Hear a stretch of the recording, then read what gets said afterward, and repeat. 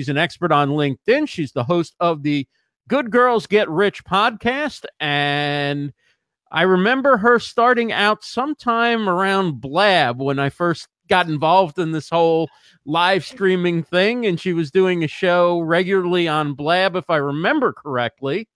And now it's her birthday. I'm going to say late 20s, early 30s, maybe. Happy birthday. Thanks so much for joining us. I was blabbing when I was 15, apparently. Yes, and you were fantastic at it. I don't believe you remember that. I was just thinking today that I miss Blab. It was such a great way to really kind of get to know people. You know, yeah. I mean, we're doing all these other things and it's fun and we collaborate and I love that. But Blab allowed us to just meet people that we just didn't have any other way to meet. So yeah, it was fun. It was fun. I feel like so much of my network now is from people either I met through Blab or because there was something I started doing like these live stream shows while I was on Blab, and now everybody's gone on to different things, but the relationships have been maintained. So a lot of people look back fondly on that time because it's when they got started in this community. So anyway, before we get to LinkedIn, happy birthday. And thank you for spending your birthday here with us on Live Stream Deals. What better way to spend your birthday, Ross, right? Any other exciting plans tonight, or this is not tonight, all but the birthday on the weekends. On the weekends. I did a big conference yesterday, so I'm like in catch-up mode today. Right. So yeah. So we're talking with Karen Yankovich here on Live Stream Deals. Karen, you have a program called Get Linked Up, and you help people make connections and grow their business on LinkedIn. Tell us a little bit about that program and who it's for and why they would want to get involved in it. So we're in this interesting time as marketers, right? We have social media, which gives us, and live streaming, things that give us unprecedented ability to kind of market the same way, the Pepsis and the Apples of the world can market, right? But yet it's a lot of it is very impersonal. So I see a lot of people spending a lot of time on social platforms. I spend a lot of time on social platforms. I love it, but that still doesn't take the place of kind of like the good old fashioned relationship marketing. And that's really what LinkedIn does. I think LinkedIn bridges the gap between the social platforms that we can do from anywhere, right? And the relationship marketing that we know works because we've been doing it for 50 years, right? Or 150 years. Thank you, Rebecca. So I think, so that's why I love LinkedIn, because I think that a lot of times I see business owners jump into using digital marketing and social media and all these different platforms. And they're struggling a little bit to find out, like, where's the money? Where's the money? It often comes from the relationships, right? That's where you make those one-on-one clients, helps you build the financial foundation for your business. And then you can do all the fun stuff like grab Thinkific and create some fun courses, right? But first you have to have some money coming in so that you can, so that you've got the foundation done. And that, I believe that all comes from LinkedIn.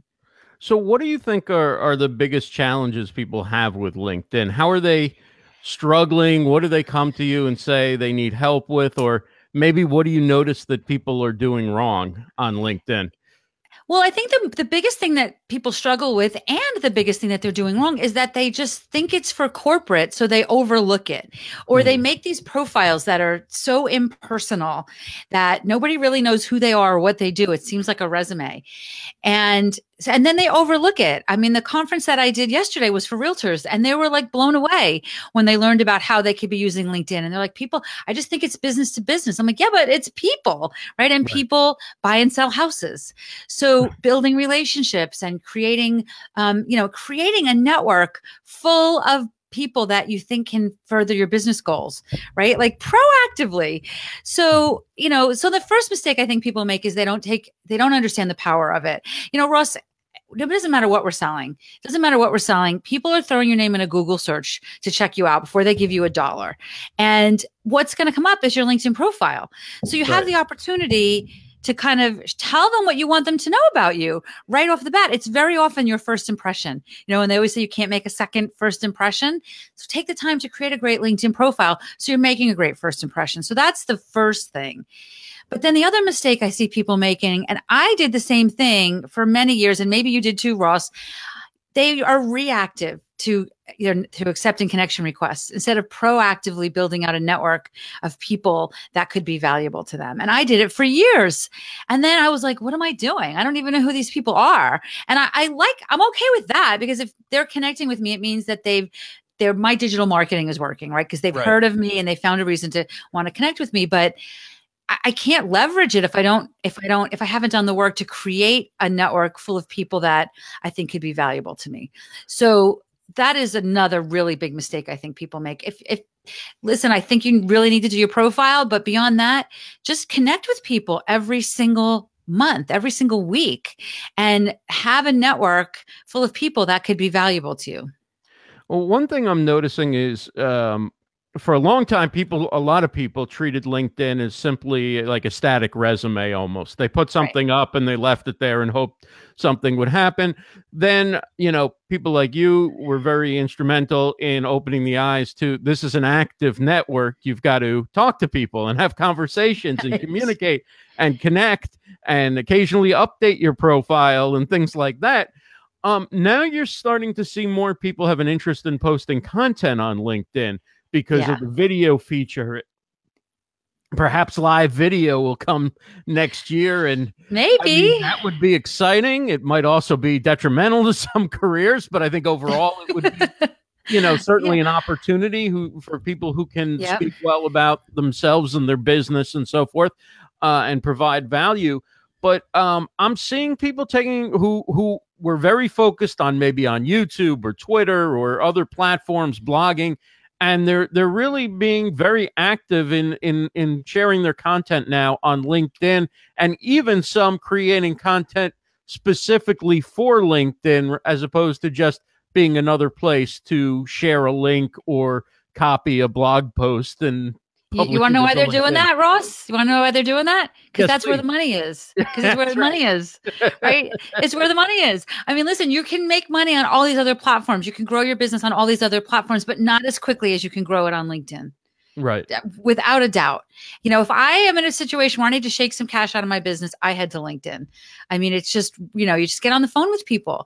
Imagine if I'm saying imagine if, but you can do this. Imagine if you built a network full of people that are prospects and then had a process to get on the phone with them every week. 5, 10 phone calls a week. Those are sales calls, right? It's so easy to do. And we have all these people doing all this crazy stuff, buying lists and, looking for leads and paying people to do lead gen for them when all they really need to do is spend a couple hours a week on LinkedIn and with a specific strategy, and it can change everything. And by the way, it's not just potential customers that you can find on LinkedIn.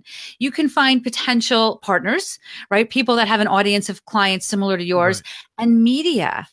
I have a client that just got featured on NBCnews.com, seen by like 85 million people or something like that. He's a realtor. And he developed a relationship with a journalist on LinkedIn. Basically, this happened in a week, by the way. He saw her article, commented, connected with her on LinkedIn when he saw her article, told her he loved the article, shared the article, tagged her in those shares, which got him to her attention. He had a great profile, right? So, because he works with me. So he had a great profile, and very humble. He reached out to her. So they started a conversation. She said, "Do you have a minute to get on the phone?" And she wrote an entire article about housing prices in 2019, quoting him in the entire article on NBCnews.com. And it happened in a week. Right. And now forget about the fact that 85 million people now know who he is. He's now got a copy of that article when he walks into listing appointments. He's, and he's got competition, and they start talking pricing. He throws that article down on the table. It's like, wow, as I was featured in NBC News last month, he wins every listing.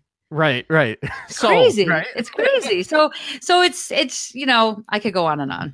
Yeah, I mean, there's so many questions I want to ask you about LinkedIn in the time that we have, because really on some of the other platforms, you can't run out of people who build themselves as experts and gurus and stuff like that. But LinkedIn isn't, there's only so many people who've really specialized in LinkedIn and really seem to know LinkedIn and aren't BSing about it. And you're one of the people that I really look to for LinkedIn. And if you want to learn Karen's method to getting new clients and growing your network through LinkedIn, check out Get Linked Up.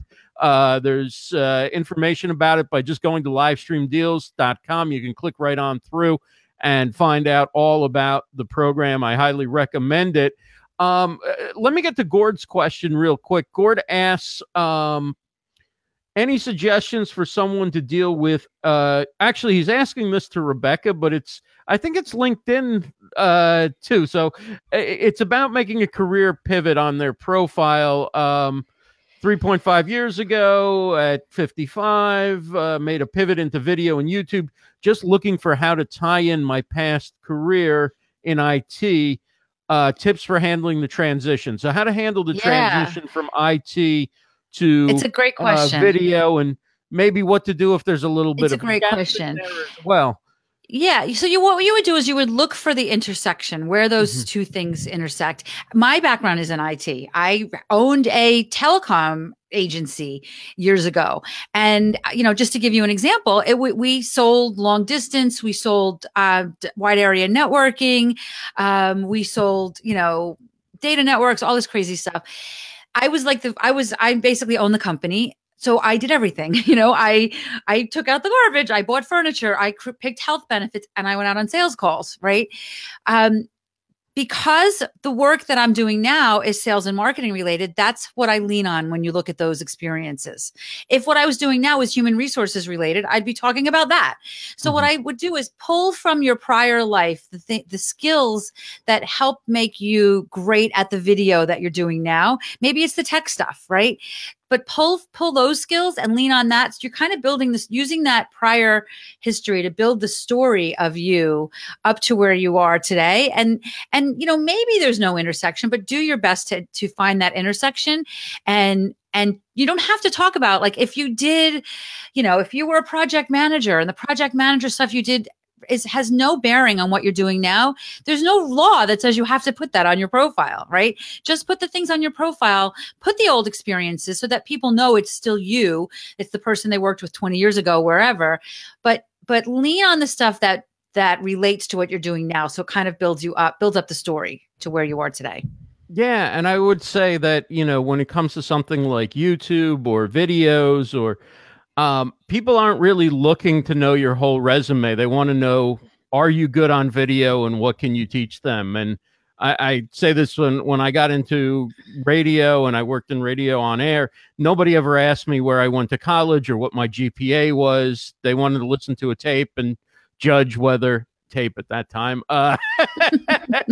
Right. But they wanted to listen to it and judge. And it's the same thing on YouTube. They're going to watch a video and they're going to judge you based on that. And if that's good and you have a following and you're providing value, and sponsors think they can sell to somebody who, is in your audience, they're going to be interested. And if they don't think they can, the most impressive work resume isn't going to help you. And on the other hand, it isn't going to hurt you if you have gaps in your resume.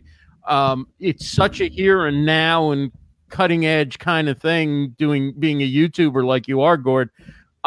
You're being judged on your current body of work more than anything. I don't know if that kind of takes off track a little bit. Of course, you want to look at what you can leverage from your past and how you can put it into the language of what you're doing. But I think just being yourself and doing what you're doing is more than enough. And that largely, I think, Karen, goes to any business today because the economy is changing so quickly and the nature of work is changing so quickly that it matters less than ever. Nobody expects you to be in one job and have a vertical path that goes right up the ladder, right? I mean, people 100%, are going to be in 10 100%. Careers and it's the gig economy now, right? Yep. But there is, and I know this wasn't the question, but there may be people listening that are doing multiple things now. Maybe they have an IT job by day and they're doing YouTube videos by night. So that's where you want to find the intersection because you want to make sure there's not a ton of confusion in your brand. But yes, own it. And we all are multi-passionate. I think I have 4 things on my LinkedIn profile that are current. We're all multi-passionate and that's a good thing. As entrepreneurs, we want to have multiple streams of income. We want to build the brand. We're the CEO of our little empires, right? So, or our big empires. So it's okay. Just own that and be really confident about it. For people who have a full-time job, right? And then they're doing things that are personal brand building. Maybe they have a podcast about an interest. Maybe they have a podcast about that business. They're blogging, they're doing YouTube videos, whatever. If they're working full-time, do you advise that they highlight those other things that they're doing to build their personal brand on LinkedIn? Will that be looked favorably as somebody who has influence, or will it be looked negatively as someone who has other interests, and that's really where their priority is in building their brand? Like, it's a very tough line to work in. Well, it is. But I got to tell you, progressive employers will encourage that. Right. Because when their employees are creating a personal brand for themselves, it makes them a stronger employee, even if some of the things they're doing don't relate directly to the work. And the question I really ask is this going to get you fired? Because if it's going to get you fired, that's the end of the conversation. You can't do it. But and some companies still think they own their employees' LinkedIn profiles, which blows my mind because they don't. You own it. It's about your personal brand. But I think that you can do it. I definitely think you can do it. I want you to do it if you can. Create an experience talking about what you do, during your full-time job, and then create another experience for what you do on the side, and be just as confident about them both. Because, like we said earlier, there's many of us are doing that. It's just that prior to social media, we didn't have any way to know that people were doing it, right? So it's not really that it's changed a lot that we're doing it. What's changed is that we know more about what's going on in everybody's lives than we ever did before. So I think, it starts really with your relationship with your employer, though. Yeah, absolutely. And you have to know your employer, because some are look at these things positively and some are threatened by them. You have to know kind of who you're dealing with, right? And how they might react. When it comes to the profile, there's obviously a lot of real estate there. A lot of people don't take advantage of it. Some people fill out every nook and cranny and whatever. Are you big on people using the portfolio items underneath the job? Gosh, yes. And putting Absolutely. video and photos and articles? Yeah, why wouldn't you, right? Why wouldn't you? And it's funny, I have a lot of people come up to me and they say, I have an all-star profile. LinkedIn says I'm an all-star.